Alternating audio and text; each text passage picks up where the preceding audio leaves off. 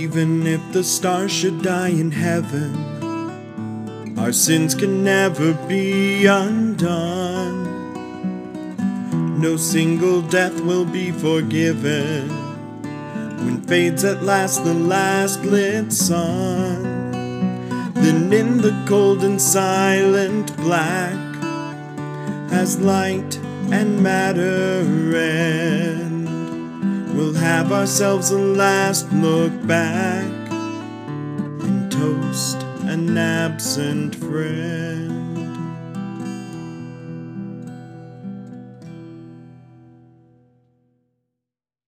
Welcome to episode 3 of Tsuyoku Naritai, the Becoming Stronger podcast. The purpose of this series is to help myself and others become stronger in the art of rationality, to fix problems that stand between us and not sucking at life. Each weekly episode will consist of me walking through a particular technique of rationality designed for you to follow along. It will follow my progress in a new rationality dojo that we have started here in Kansas City. Unless otherwise stated, you can jump right into whatever episode you happen to have stumbled across, but I do recommend at least listening to episode 1 for the foundation of the course. For those of you following along in our source material, see the description, you will notice that today's episode is a piece of original content. Our dojo has a resident in the field of therapy who was inspired by last week's conversation on Yoda timers.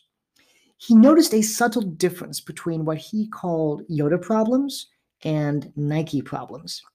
The former is a kind of problem that you lack the confidence to fix, whereas Nike problems are problems that you simply lack the willpower to just do it. This phenomenon is also known as acrasia. While both techniques can often be used for the same problems, Yoda timers specialize in fixing Yoda problems, whereas today's technique specializes in Nike problems. Before jumping into the technique itself, it's important to establish a couple premises. The first premise is a particular linear model of how people change. It consists of 5 stages. Stage 1, pre-contemplation. This is where you are before you have even noticed that there is a problem.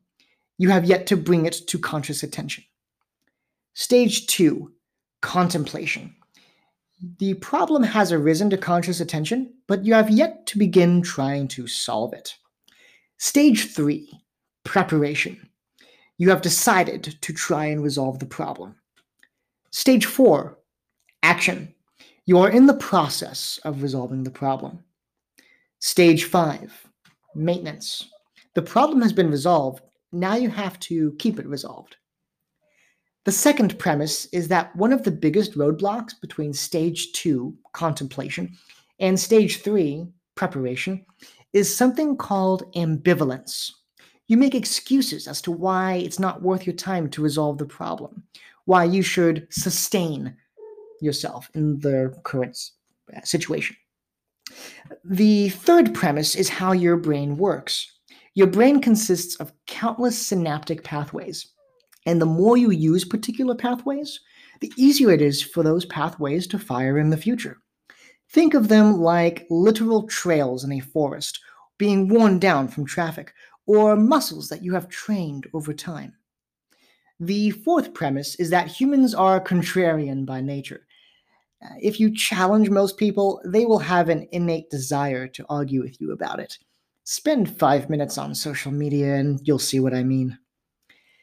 So, the technique, called motivational interviewing, MI for short, consists of changing the way we approach our issues once we have begun the contemplation stage. It is designed to motivate us to move on to the preparation and action stages. The simplified version of the technique is to take any given problem that you find a lack of motivation to fix. Perhaps it is a very large project that was not felled by Yoda timers from last week. Maybe it's a simple task that you are confident you can fix, but it's highly unpleasant and you haven't even tried to fix it yet.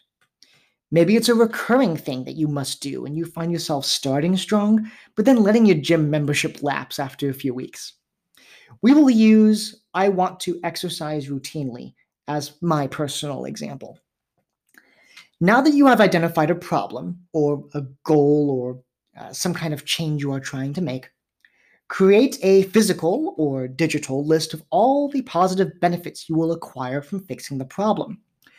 Specifically, we will follow a series of 4 prompts, which you can remember through the acronym DARN, D-A-R-N. Desire, where you affirm your desire to make the change. Ability, where you state your confidence that you will be able to accomplish the change. Reason, where you state the reasons why you want to make the change. And need, where you state the obligation to make the change. And so these phrases will reinforce the neural pathways that connect with the motivation to do the thing. We will use my bug of not exercising as an example. My desire statement is, I want to exercise every morning.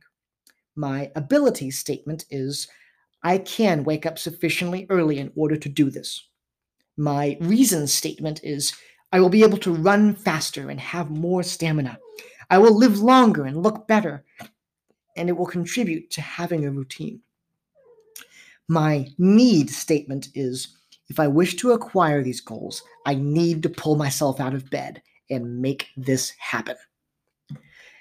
At some point, both during the list-making process and afterwards, you will find yourself thinking things such as, yeah, but that's so much work, or yeah, but it will cost more money, or yeah, but I really don't want to get out of bed right now.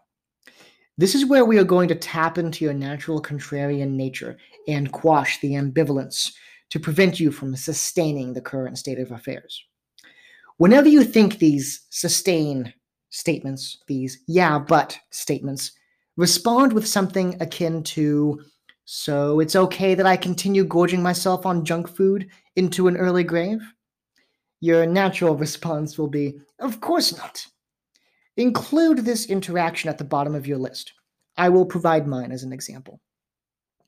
Since I am such a fan of 5-minute timers, I would encourage you to do this for at least 5 minutes per problem.